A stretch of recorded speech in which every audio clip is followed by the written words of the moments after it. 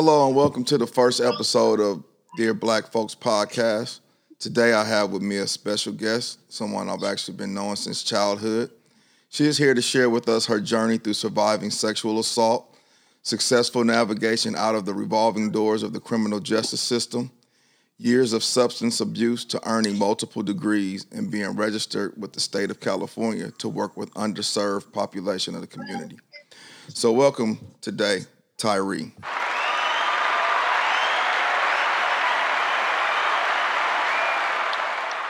What's up, Tyree? Hey, how you doing? I'm fine, and yourself? I'm good. How you guys holding up over there? You know, we making it do what it do with this COVID stuff. Yeah. Doing the best we can. Getting used to social being in this distancing. Right. All right, so let's jump right into it. Let's start from the beginnings. Give us a brief, a little brief overview of your childhood. So I was born in LA. Pretty much raised on the west side. Went to middle school at Pasteur Junior High. My parents separated when I was in middle school, and then my mom and we transitioned and moved, away from my dad. Yeah. So, and go ahead. So what area were you living in before your parents divorced? Before the divorce, we lived like South LA, like Gage and Broadway, that little intersection area. Okay. Yeah. And then when they divorced, you guys moved where? To the west side, Pico and Carmona. And that's pretty much the where infamous. You were.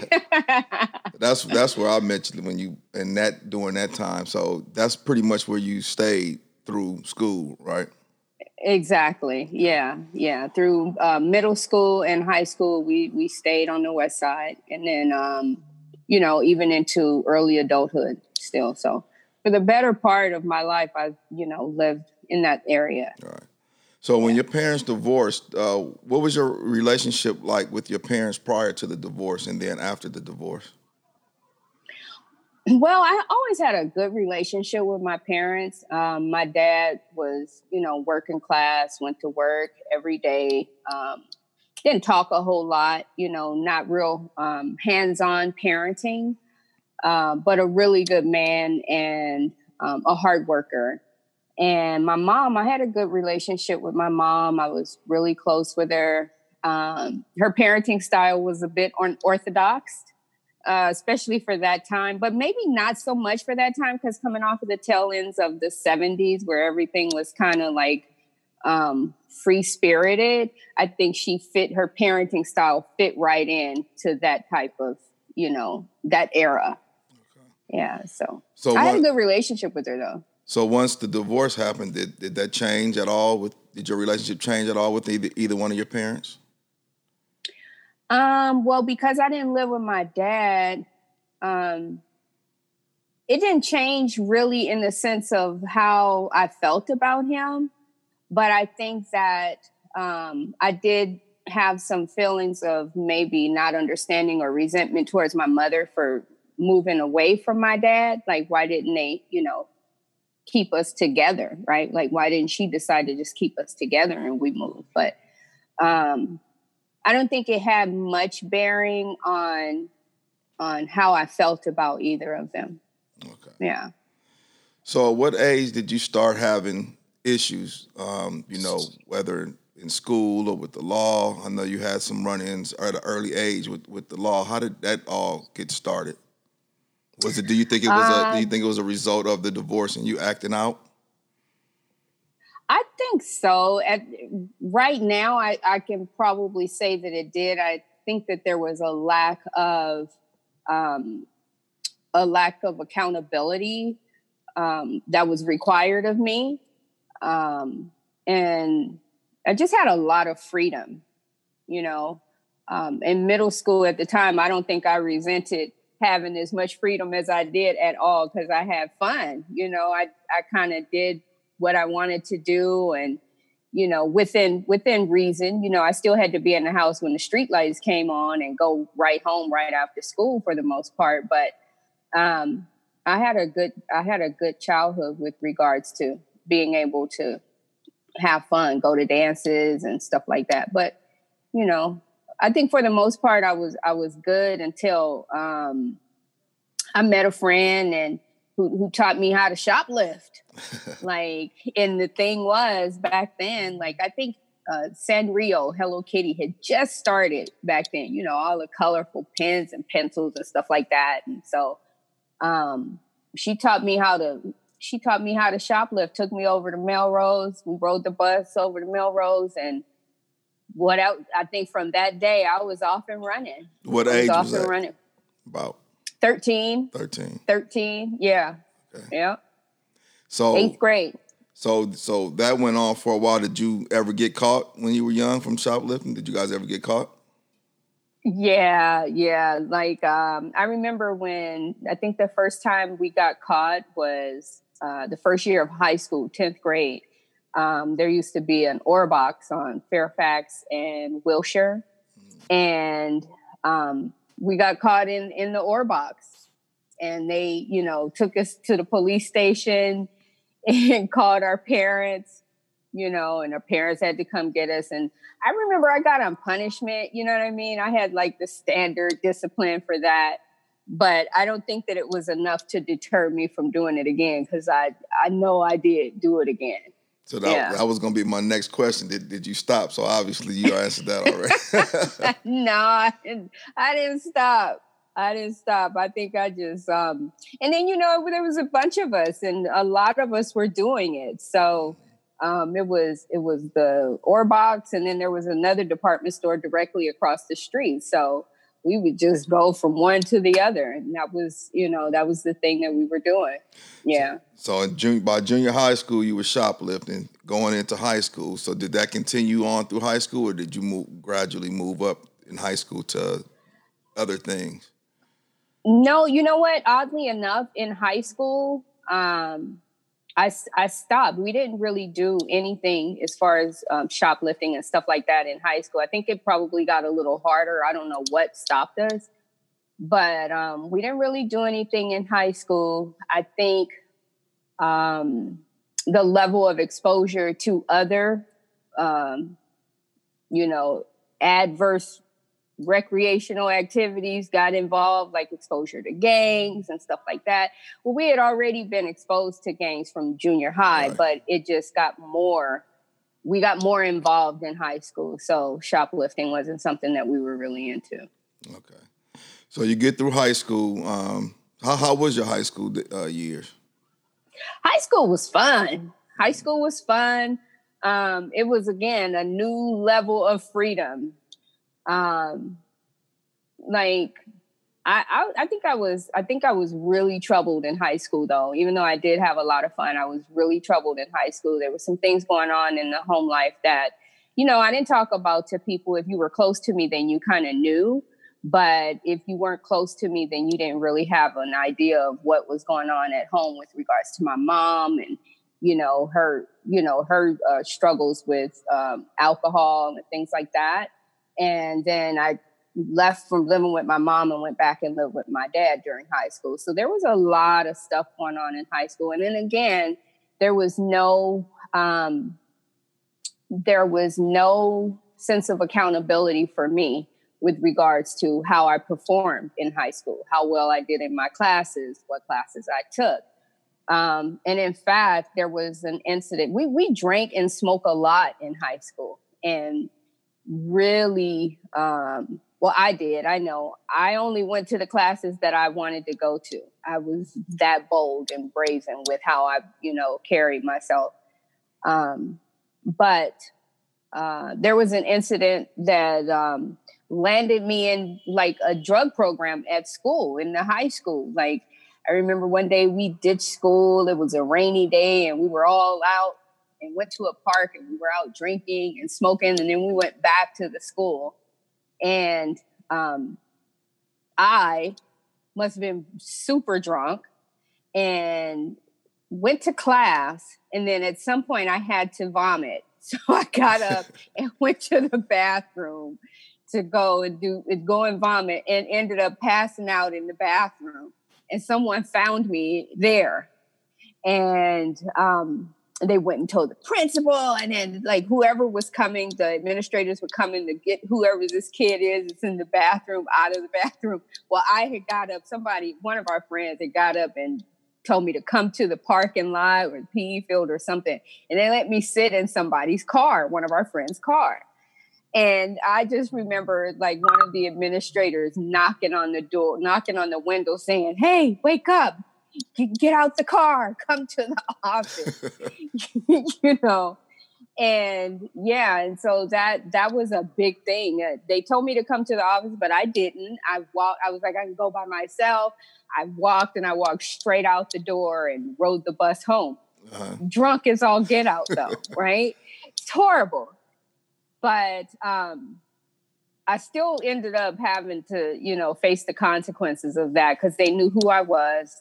And the next day when I got to school, they put me in the drug program, or not drug program, but it was like a counseling session, a group session with other kids who were having, troubles in school with regards to, substance use or whatever it was. Right. Yeah. And I hated it. That was Fairfax High School? Yeah. Fairfax, yeah. Okay. They were ahead of the game. Right. They were ahead of the game with that. Yeah. So you went on. So did you you graduated? I did. Well, I graduated about 6 months after I was supposed to graduate. So when it was time for me to graduate and walk across the stage, I was actually about 22 and a half credits short. And I remember that number because it was the exact number, but I was like 22 and a half.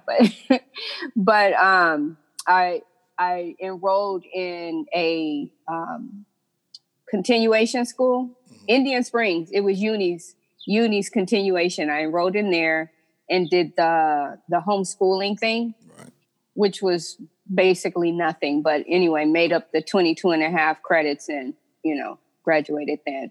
Okay. So now that you're out of high school, what then? What was life like after high school? Life after high school, I mean, Mark, we have fun. I can't think of a day from middle school to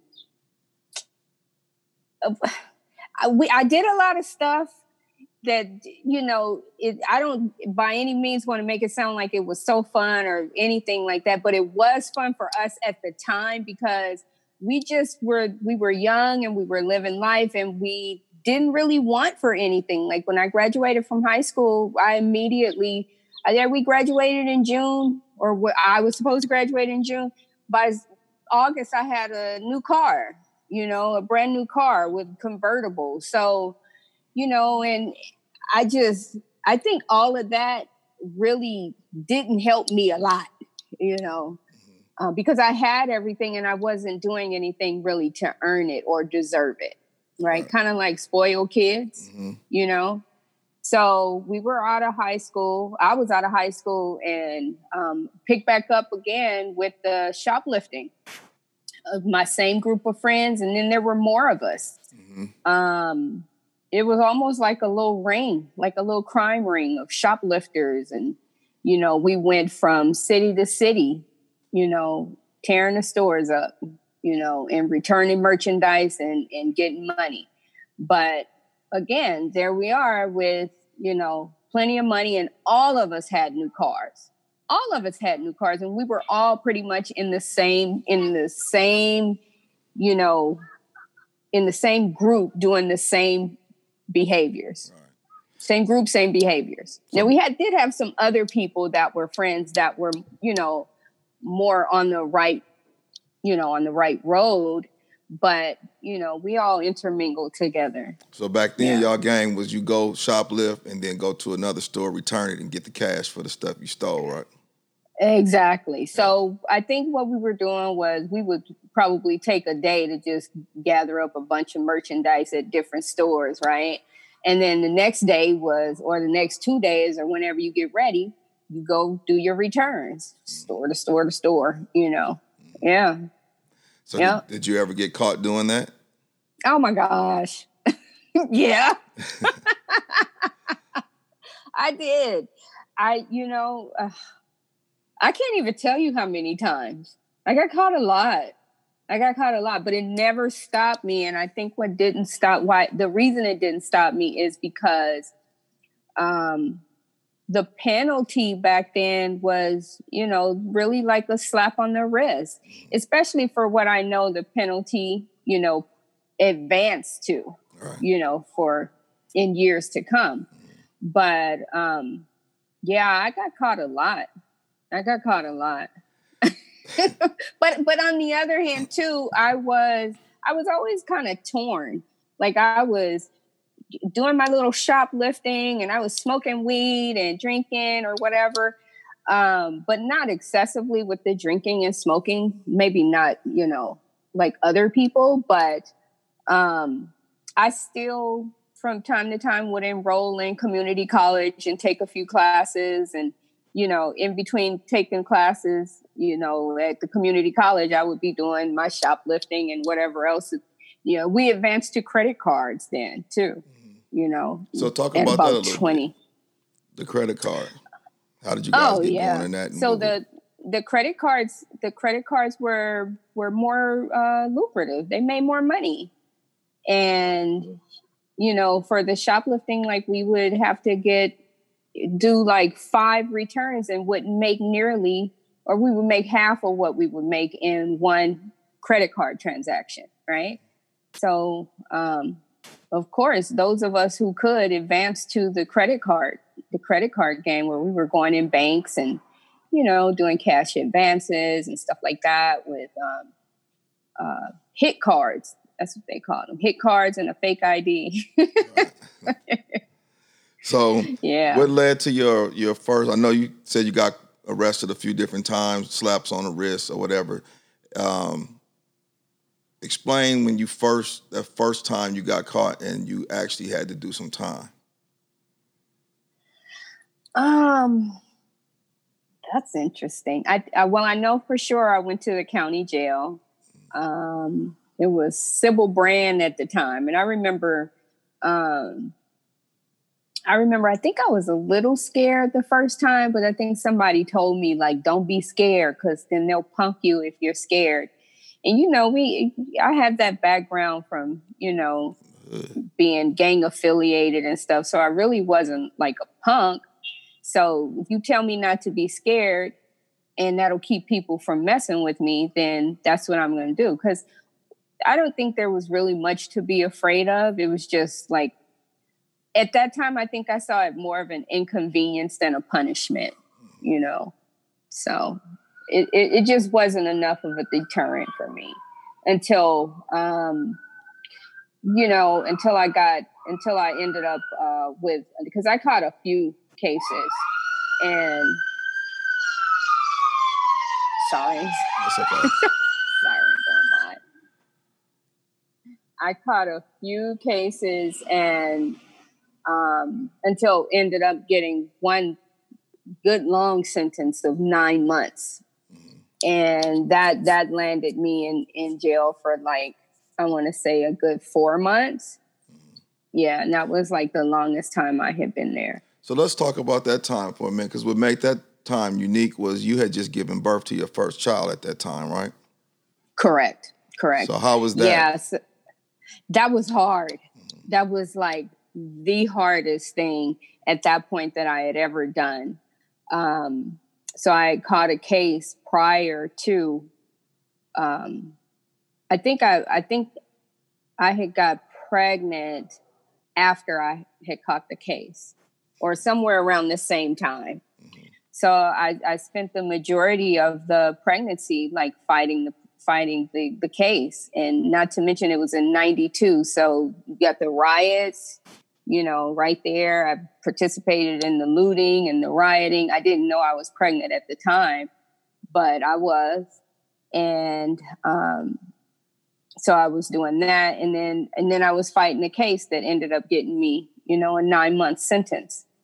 And like right when I right after I got sentenced before I gave birth, and the judge allowed me to turn myself in after, I gave birth. So I did, and it was hard. It's, my friends, like I think all friends do who have friends that go to jail or whatever, they get you good and high the night before. You drink, you smoke, you drink, you smoke, and then they drive you to drop you off, to turn yourself in. And that was tough. It was tough. It was really hard. I cried a lot. My mom took care of my son while I was gone. And, as a new mom, that was my first kid. I was torn up about that. I was torn up about it. How long after you gave birth did you have to turn yourself in? How long was it in between that time? It was either 2 or 3 weeks. Wow. Yeah, something like that. Yeah, wow. So he was a newborn. Wow. Yeah. So you spend that time, you sentenced in 9 months, you end up doing, like you said, about 4? Yeah, something like that. Okay, so you get out, and what mind frame were you in at that time when you got? Were you going back to that criminal activity, or because of your son now you decided you wanted to try to get it together?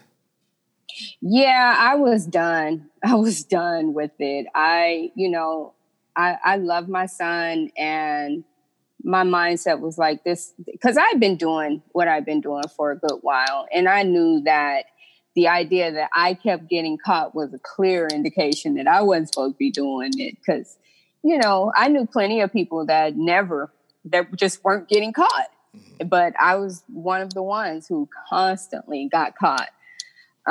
So when I got out, I was like, I was done. I just decided I'm just going to take care of my son and go back to school. And that's what I did.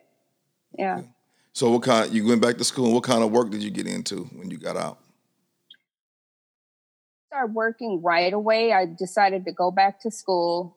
And I went back, and so I was a student at West LA College, and then I was also taking another class that allowed me to get licensed by the state of California as an EMT. Mm-hmm. So once I got licensed with the state to do EMT, then I worked as a ambulance transporter. So basically driving the ambulance and doing transporting, picking up, dropping off, stuff like that. So I did that for a while. Okay. Yeah. So now, in the midst of doing that, you got accepted or enrolled in a program at UCLA that was part of that EMT program? Correct. So the next step after the EMT was to complete the paramedic training. And I was accepted into a extension program at UCLA. Yeah. So that was like, I was going along with the natural, progression of that career. So you get out of jail, you go through the school, you start working as an EMT, you get accepted into this program at UCLA to further that. And then, and for all intents and purposes, you was doing pretty good, living a normal life, getting it together. Up to that point. I was, right? yeah. Okay, so something happened before you actually got started at UCLA, right? That ultimately kind of changed the whole course of your life. What happened?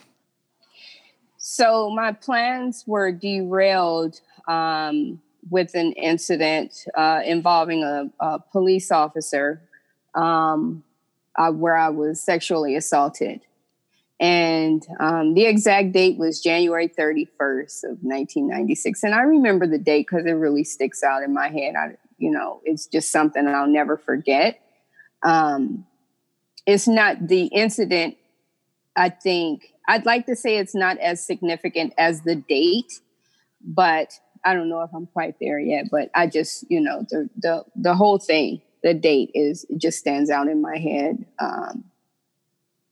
Because that's where everything really, really changed for me, and it kind of changed the trajectory of my path for a good while, where I was with the sexual assault came, a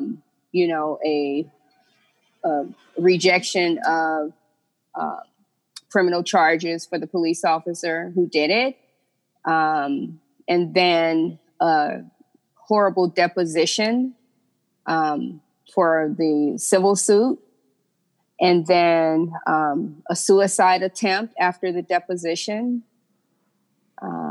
So let's go over it a little bit, if you don't mind. So you said it was by a police officer, so he just pulled you over on a regular traffic stop. Traffic stop, correct? Yeah.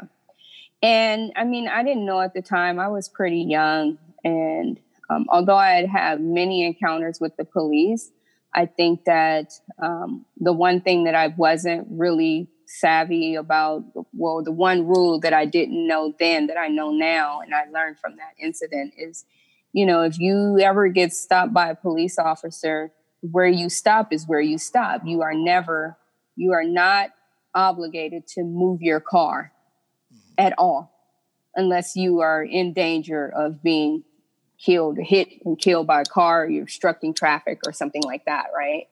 So I think that the idea that I didn't know that and he had me move my car and I did as I was asked is what really put me in harm's way with regards to that. This was at nighttime? It was, yeah. Okay. It was a rainy night. I think there was a lot going on at home. I was out visiting friends in another city that I wasn't real familiar with. But I was on my way home to cook dinner for my son and for my dad and put my son to bed. Yeah. So when it happened, did you immediately call the police, or what happened right after? Well, I went home because in my mind at the time, the only thing I could think about really was I got to get home so I can cook dinner for them and they can go to bed, right? So I still kept the same mindset of what my responsibility was, like what I was supposed to be doing.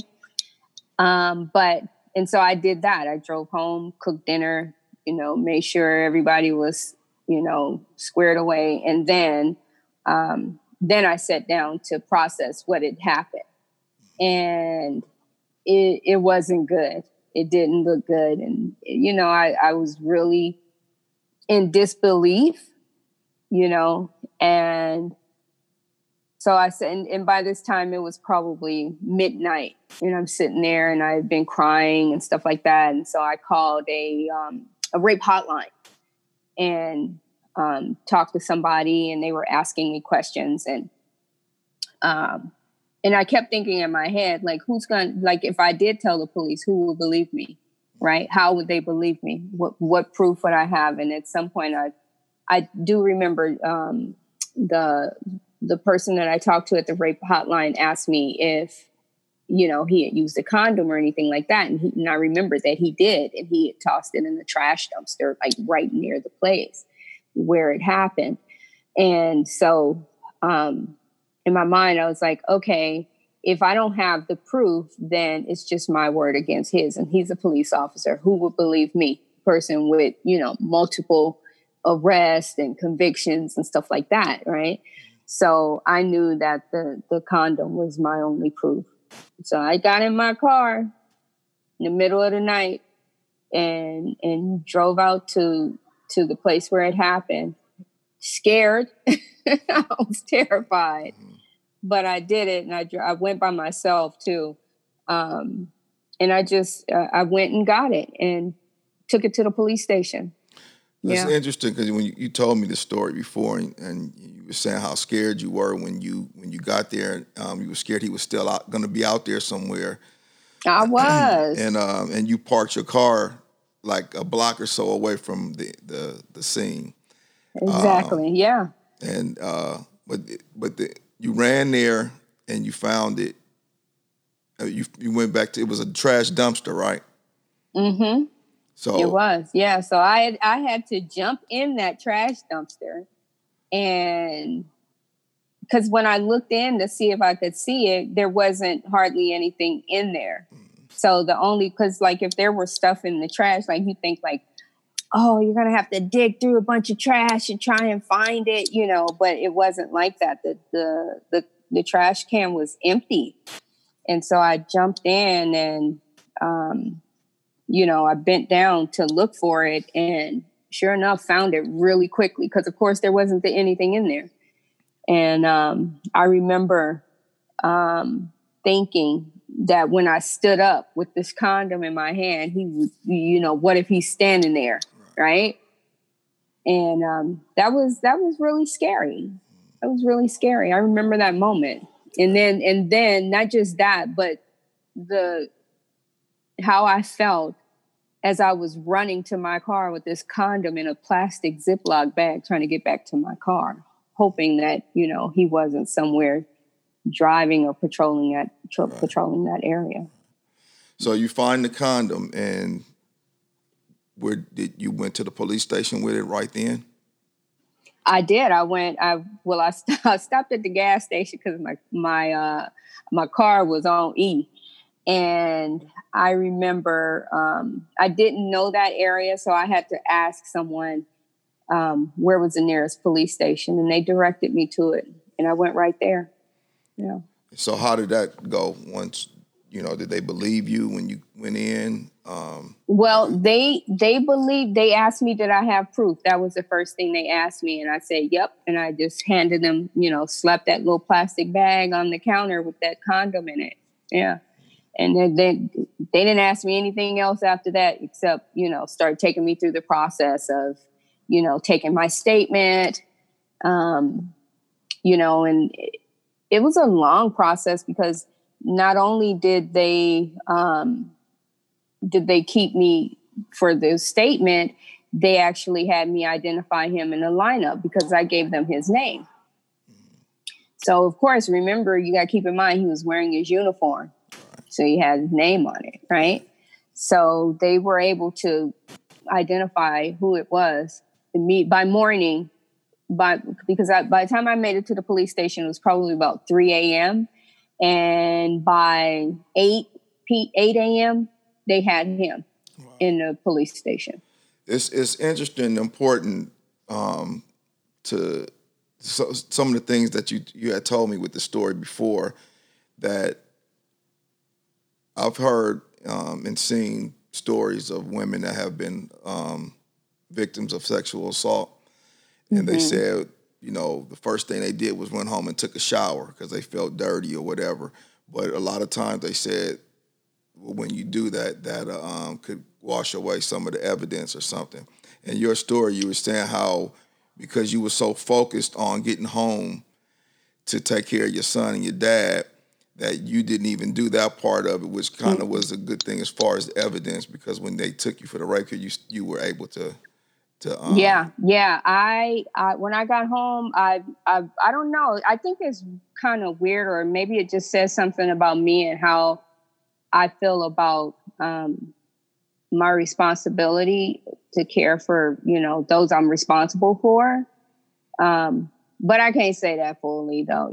I think in other situations it would say something different. But anyway, at that moment, I didn't shower. I cooked and fed everybody and put my son to bed. And then I sat down. And then I started processing what had happened. And, it was a very emotional time for me. And I don't know, but for whatever reason, I didn't think about showering. The idea that it just happened to me was really, really messing me up. And so I never changed clothes. Keep in mind, I think that maybe the fact that it was cold and I had layers of clothing on. And so I kept it on. I never took my clothes off, but it turned out to be to my benefit, because when I went to the police station and after they took my statement, of course, they were asking me what was I wearing. And I was like, I'm wearing it. This is what I had on. And of course, they took all of the clothing because that was the other proof besides the condom. Right. Yeah. So you pick him out of the lineup, they arrest him and all that. And was he convicted? Criminally? No, he wasn't. He was not convicted in the they actually dropped the criminal case. I think they said something about me not being credible. But which is ridiculous because I had everything that I had all the proof. Like I didn't know him. Right. You know what I mean? But they dropped the criminal case. And I remember talking to my dad about it before they had even called me in for the questioning. My dad was like, it's an election year and they're not going to want, the negative press that will come with something like this. So when they decided to drop the criminal case, I want to say, I would like to have been surprised, but I wasn't. But the civil case did go through, and he lost his job, and he lost his job before he lost his job. Although they didn't convict him criminally, they fired him, right. Which is stupid because, like, you're gonna fire him, but you won't convict him, right? He's guilty though. Mm-hmm. So yeah. So you won they didn't convict him criminally, but you won the civil case. But because of that, it changed the course of your life and caused you to go in a totally different direction now. What happened? What was the result? It did, while everything was going on with regards to the criminal case, I had been connected to a victims of crime agency that had referred me to a counselor, a grief counselor, to help me work through the feelings I was experiencing as a result of what had happened. And I did that a few times. But the other thing that I also did was I started using cocaine. Yeah. My phone. That's good. Yeah.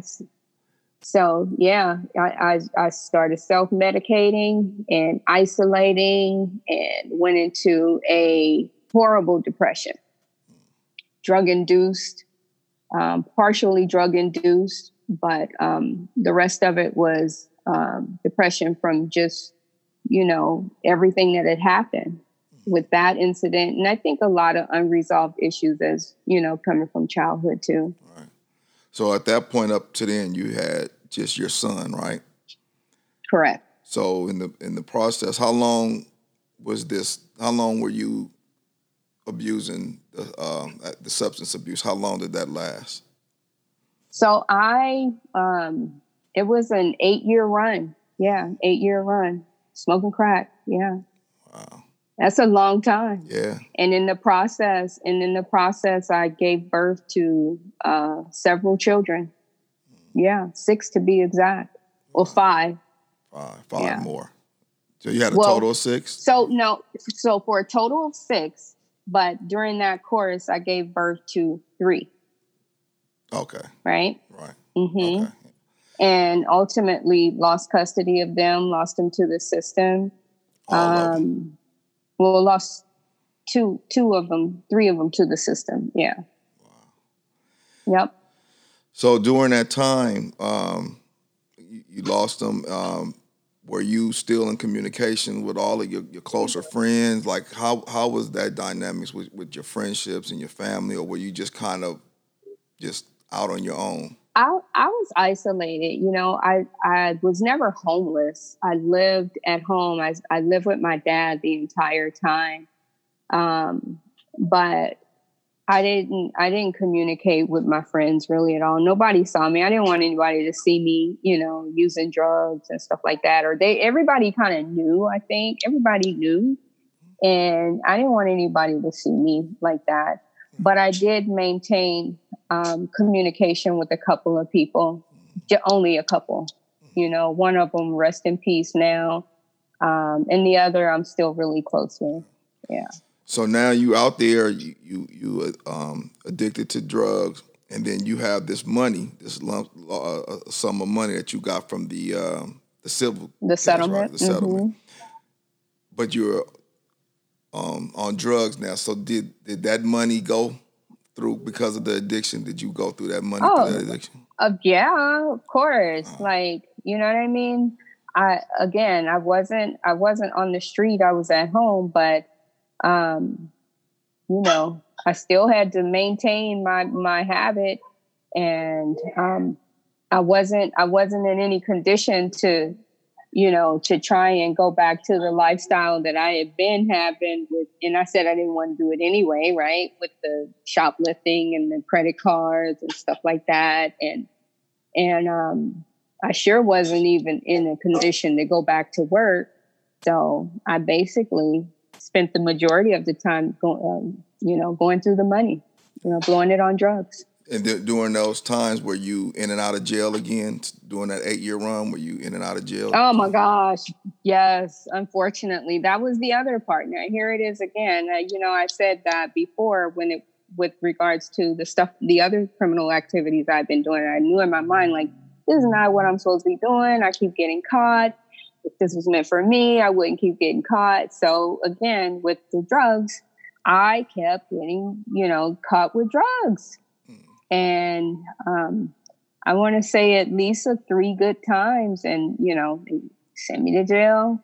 I get out, back and use drugs again. So none of your troubles during those 8 years with the law was anything that you were doing so much to support the habit. It was just you was getting caught with the drug, because you know you have this stigma of people that were on crack and stuff of being, you know, they was stealing and they was right, you know, selling their body and all this different stuff that would cause them to get in trouble. Your issues was not that. It was just you was just getting caught with the drugs, right? Yeah. No, I never had to resort to any, you know, stealing or anything or prostitution to satisfy my drug habit. I had money, and that's what I was using. I think I had one of the charges I caught a case, and they gave me a, what do they call it? Possession with intent to sell. So I had a large quantity of drugs on me for that last case. And, but all of it wasn't mine, you know, but that was the charge I got. So, yeah. So you said during this time you lost custody of your kids. Can you remember when you first lost, you know, custody, and how did that make you feel? Like, did it send you into more of a... It did. It made me spiral. And right after that is when I had the attempt for suicide. Yeah. So I had the unresolved issues with regards to the sexual assault. And then, you know, my son was taken away. You know, my oldest son was taken away. So when you lost him, it was still just him. Yeah. First, okay. So then in the midst of that, you had other kids, and as you was having them, they were taking them. Correct. Wow. Yeah. Okay. Yes. It was, you know, I wasn't ready. I couldn't handle it. And then the worst thing about it was that I was really trying to do everything by myself. I wasn't utilizing any support systems because I had already isolated myself off from everybody. And I couldn't bring myself to go back and try and, because I felt like they wouldn't understand and they wouldn't know how to help me anyway. That was my thought process. And then as far as family, like, you know, my dad, he was older. He didn't know what to do. Nobody I knew anything about dealing with these systems. I don't come from a family that has ever been to jail, right, or has ever had any, you know, run-in with children and family services. You know, my family's pretty straight-laced. It's small, but everybody's pretty straight-laced, like never get in trouble, you know? So the things that I was experiencing were new. And there was nobody that I could talk to, or I felt like there was nobody, at least not in my family, that I could talk to that could help me navigate, you know, what I was experiencing. Right. It's interesting when you said, you know, that you self-isolated because me knowing the group of friends that you have, I know that that's a supportive group of ladies there. That so, and I know, of course, once you finally got it together, they were there, to support. Yeah, and I still, even to this day, I think now where we are right now, I would feel differently about what I know their ability to help me get through is. But even for then, I just feel like that whole, no, I'm good, sweetheart. Thank you. That the substance use, the sexual assault, we were too young. Right. We were so young. Yeah. Nobody knew what to do with that. Right. Nobody knew what to do. I didn't know what to do with it. Nobody knew what to do with that. Yeah. You just ask a bunch of questions about what happened, and then like you kind of stuck. Right. Then what? Right. Yeah. And I didn't want to do that. Right. I didn't want to do that. Yeah. So, yeah. So at what point, you at this point now, you've lost all the kids, you've been in and out of jail. At what point was it you finally was like, this is it, I got to get it together? Like what was there like a one particular thing that happened that you was like, okay, this is it, or was it just a gradual thing? Like what was that moment? Well, my dad was sick. He was on dialysis. And he would leave every morning. Really, his dialysis appointment was every morning. Well, not every morning, every other morning at like 5 a.m. or something like that. So he would get ready and leave for his appointment at something like 4:30 to be there by 5 because it was close to where we live. Mm-hmm. And because I was using and I would be up, I would always be up when he would leave, right? And I remember one particular morning, he walked past me. I was in the living room and I could hear him moving around. So whenever I hear him moving around, I would kind of like whatever I was doing, I would kind of like try and hide stuff, so he wouldn't actually see. He knew, but I wouldn't let him see or whatever. But he walked past me one morning and I looked at him and something said, he didn't look at me. And I looked at him as he passed me and I knew that he was going to pass. Mm-hmm. Something said to me that, my dad is dying. He's going to pass. I had to get myself together. I had to get my shit together because I didn't want him to worry about me. And I didn't want to be, on the streets like that. Right. So, yeah. So what was your first steps? It still took me a minute. I was resistant because I was like, had in my mind that I really felt like nobody could really help me. I really did. And I was resistant to drug treatment programs because I felt like they didn't really know. Like, unless you've lived it and walked in my shoes, then you don't really know. Because you had been through a drug program a couple of times prior to this, right? Well, at least once, huh? No, I ended up with one of those drug charges. I ended up with this program called Prop 36, where they sent me. And that was the first time I'd ever been. Okay.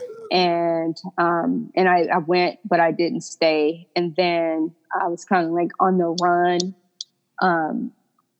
And then I ended up getting caught by the police again. And then once they found out I was already part of that program, they released me to another program. Okay. Yeah. In that time, I stayed. You stayed. But I also found out I was pregnant too. So I found out I was pregnant and, I was still in that drug program thing. Yeah. Okay. So that was the program that finally helped you get clean. You know what? My baby is what did it. I had already lost, 3 kids to the system, and I was just determined that I couldn't take that type of, grief and sadness and depression anymore. Not again. Not another baby. Mm-hmm. And so, and then coupled with the fact that my dad really was, he was declining even more. Uh-huh. So I had a lot of stuff that were motivating factors. And then I was tired too. I really was. I was tired. Okay. So you had the baby. Did your dad pass? Did he pass during the time? Well, I guess what I want to say, did he live long enough to see and know that you had gotten clean? No, when he passed, I was still in the drug program, in the like sober living setting, and I was still pregnant. I was maybe about a month before delivery. Okay. Yeah, but he passed. Okay, so your dad passed. You had your baby, and now you're pretty much on the road to recover or being clean. You go back to school at some point, right? Yeah, I finished the drug program and moved out, and I think I rented a room at one point for my daughter and myself, and then my next step, I got an apartment, which was my first apartment. Like I was like 30 something years old, and I was having my first apartment for me and my daughter, and then I got an apartment, and then I got a job, after that. And then a couple of years later, so 2006, I got my first, well, it wasn't my first job. It was like, cause I waitressed. I was like, I got a job. I'm going to go find a job. I remember I rode the bus, and I was like, I'm going to get on and off the bus and fill out applications until somebody's going to hire me. And so I set out one day. I remember I didn't have a car either. So I took my daughter to school. I rode the bus to take her to school. And then I rode the bus back home, and I changed my clothes into like some slacks and a dress shirt or something. And then I set out, and I was like, okay, I'm going to ride this bus and get on and off. I remember on Crenshaw, I was like, I'm going to go ride down Crenshaw and get on and off the bus and just do applications until somebody's going to hire me. So there was a restaurant up the street from where I live, La Louisiane, and I was like, let me just go in there. So there was a bus stop right there. Right. So I'll go in there first, and I'll get on. Yeah, and I was like, then I'll go get on the bus and ride down to Crenshaw. And I went in La Louisiane and did an application. Left there. I left there, and then I got a call not an hour later for an interview for there. And I went back, I did the interview probably the next day, and they hired me. So I had never waitressed before, ever. That was kind of cute. So, that old guy, Ed, over there, if you cute, he's going to hire you. He's going to hire you. So I did that, and I actually, for me, it was a situation like, let me see if I can do this. I don't know if I can be a waitress, but let me try this. And I did it, and I was like, okay, I could, because it's a hustle. I didn't know it, but waitressing is a hustle. It's a real hustle type position, and that was my mindset. So they gave me a shift by myself. I was raking up all the money, tips and everything, and then I decided that, I didn't want to hustle, because that's what I came from, right? That's what I already knew how to do, but in a different way. And I was like, no, I don't really want to hustle like this. So one day I just said, okay, this one you could still go through the newspaper and look for jobs and stuff. I had a newspaper and I had a car too by that time, but I set out and went look for another job and got hired at another place, a real job, this one. And I worked there for a couple of years, and until I got pregnant with my sixth child. And then after I had her in 2000, so the economy tanked in 2008. And then 2009 is when I had her. So I couldn't go back to my job because they, had laid me off. So to fill in the space, in my resume, I was like, well, let me go back to school. So it won't be like, well, what have you been doing? So I decided to go back to school, and plus the financial aid, I figured, okay, it'll supplement my income, right? So I went back to school. And again, initially it was just to make sure that there were no gaps in my resume. But when I saw that I had a lot of credits, I already had a lot of units from before, I was like, okay, well, let me just keep going with this, right? And see where this goes. Because I always wanted to finish. I said, let me go ahead and finish. And yeah, so I got a AA degree, and then I got accepted to USC, and I was like, okay, this could be something. Let me keep going. But I didn't go to USC because I didn't want the debt. I went to Cal State LA and got my undergrad in social work. And while I was there, was looking around at master's programs because, you know, no matter what, I think I've always had the mindset, and I think it's probably because of how we grew up. Like we want to make money. We like nice things. And the only way to live the lifestyle really that you want is you have to make the money. Right. So I knew that, you know, for me, I had to have, you know, further my education and get the advanced degree. So where'd you get your master's in? Social work. Social work. Okay. Mm-hmm. So now that you went back and got your degrees and everything, now it's time to get back in the workforce. How hard was it, especially in the more professional jobs now that you would be seeking with your degrees? How hard was it to get hired on with your record? You know, it depending on who was doing the hiring. Like I got a position with Department of Mental Health. That one was tough. You know, the vetting process was ridiculous. Not only did I have to answer for, you know, how bad I looked on paper, I had to do it in person. You know, it was almost like you look at my resume and you see where I've worked, because again, I started working in my 30s, but the positions that I held were pretty good positions. And then I advanced to working at the community college while I was a student there. But the thing about it was I was always pretty good with words, right? So when it comes to a resume, you could take, your position as a housekeeper and turn it into something amazing, right? Yeah. So I would, you know, do what's necessary on the resume to build the position up and out. But, you know, I just looked horrible on paper. I mean, with regards to criminal background.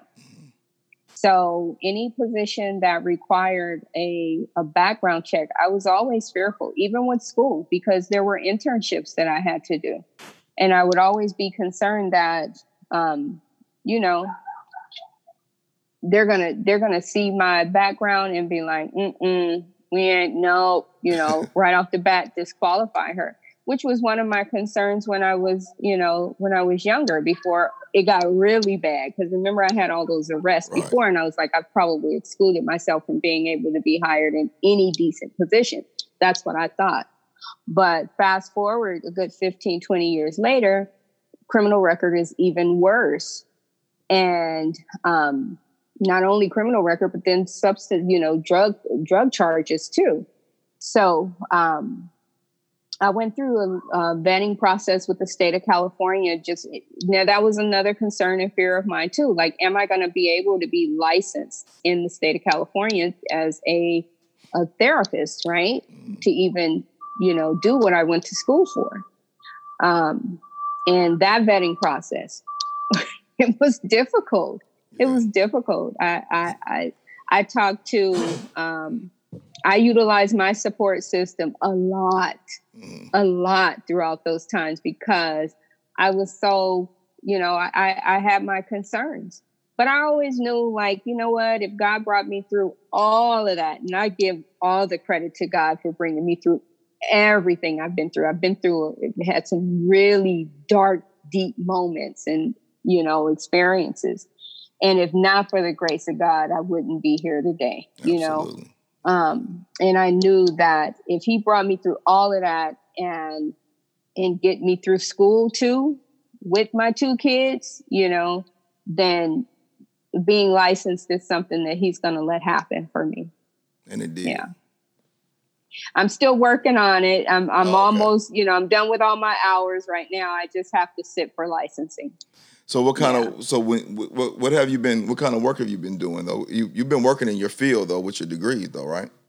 I have, yeah. Okay. So I have worked with the homeless population doing rapid rehousing and therapy. I have worked in the hospitals where I currently work in the hospital. I'm an ER social worker. I'm also a hospital case manager where I manage the med-surg floor. And I've also worked for Department of Mental Health as a psychiatric social worker. So all of those positions, really required extensive background checks, and their vetting process is ridiculous. But, I just think that the one thing that kind of helped me is I always refused to let my past be the determining factor of my future. Yeah. Yeah. So you mentioned your two girls that's with you now. Were you able to find and establish a relationship with your kids that you lost in the system? I have, yeah. So I reunited with my son probably a good 12, 13 years ago, my oldest son. And the other two of the other children I'm reunited with this year. Yeah. Great. Yeah. So they've been visiting and we talk on the phone a lot. And yeah, it's good. Yeah. Life is good. It's coming full circle. Oh yeah. That's good. I got 2 grandbabies. Oh really? Yeah, I got 2 grandbabies, 2 little boys, and one of them looks exactly like me as a kid, as a baby. Yeah, yeah, like my twin. So I wanted to. The reason why I wanted to have you on the show and the first one particularly, because you and I have been talking about this for a couple of years when I decided I wanted to do some kind of platform. I think it was important because with my show, I want to have, stories of people who have made it, went through some rough, difficult times and still made it through, and just different either educational or inspirational things for people to get from this platform. And the reason why I wanted to have you is because your story is one that can inspire some people who have either gone through or currently maybe going through some of the things that you went through. But sorry about that. That's okay. So I guess I want to say, what would your advice be to somebody that's listening right now that's feeling like it's no hope because of their past? Don't believe it. It's not true. Like, if God brings you through it, there's a future for you.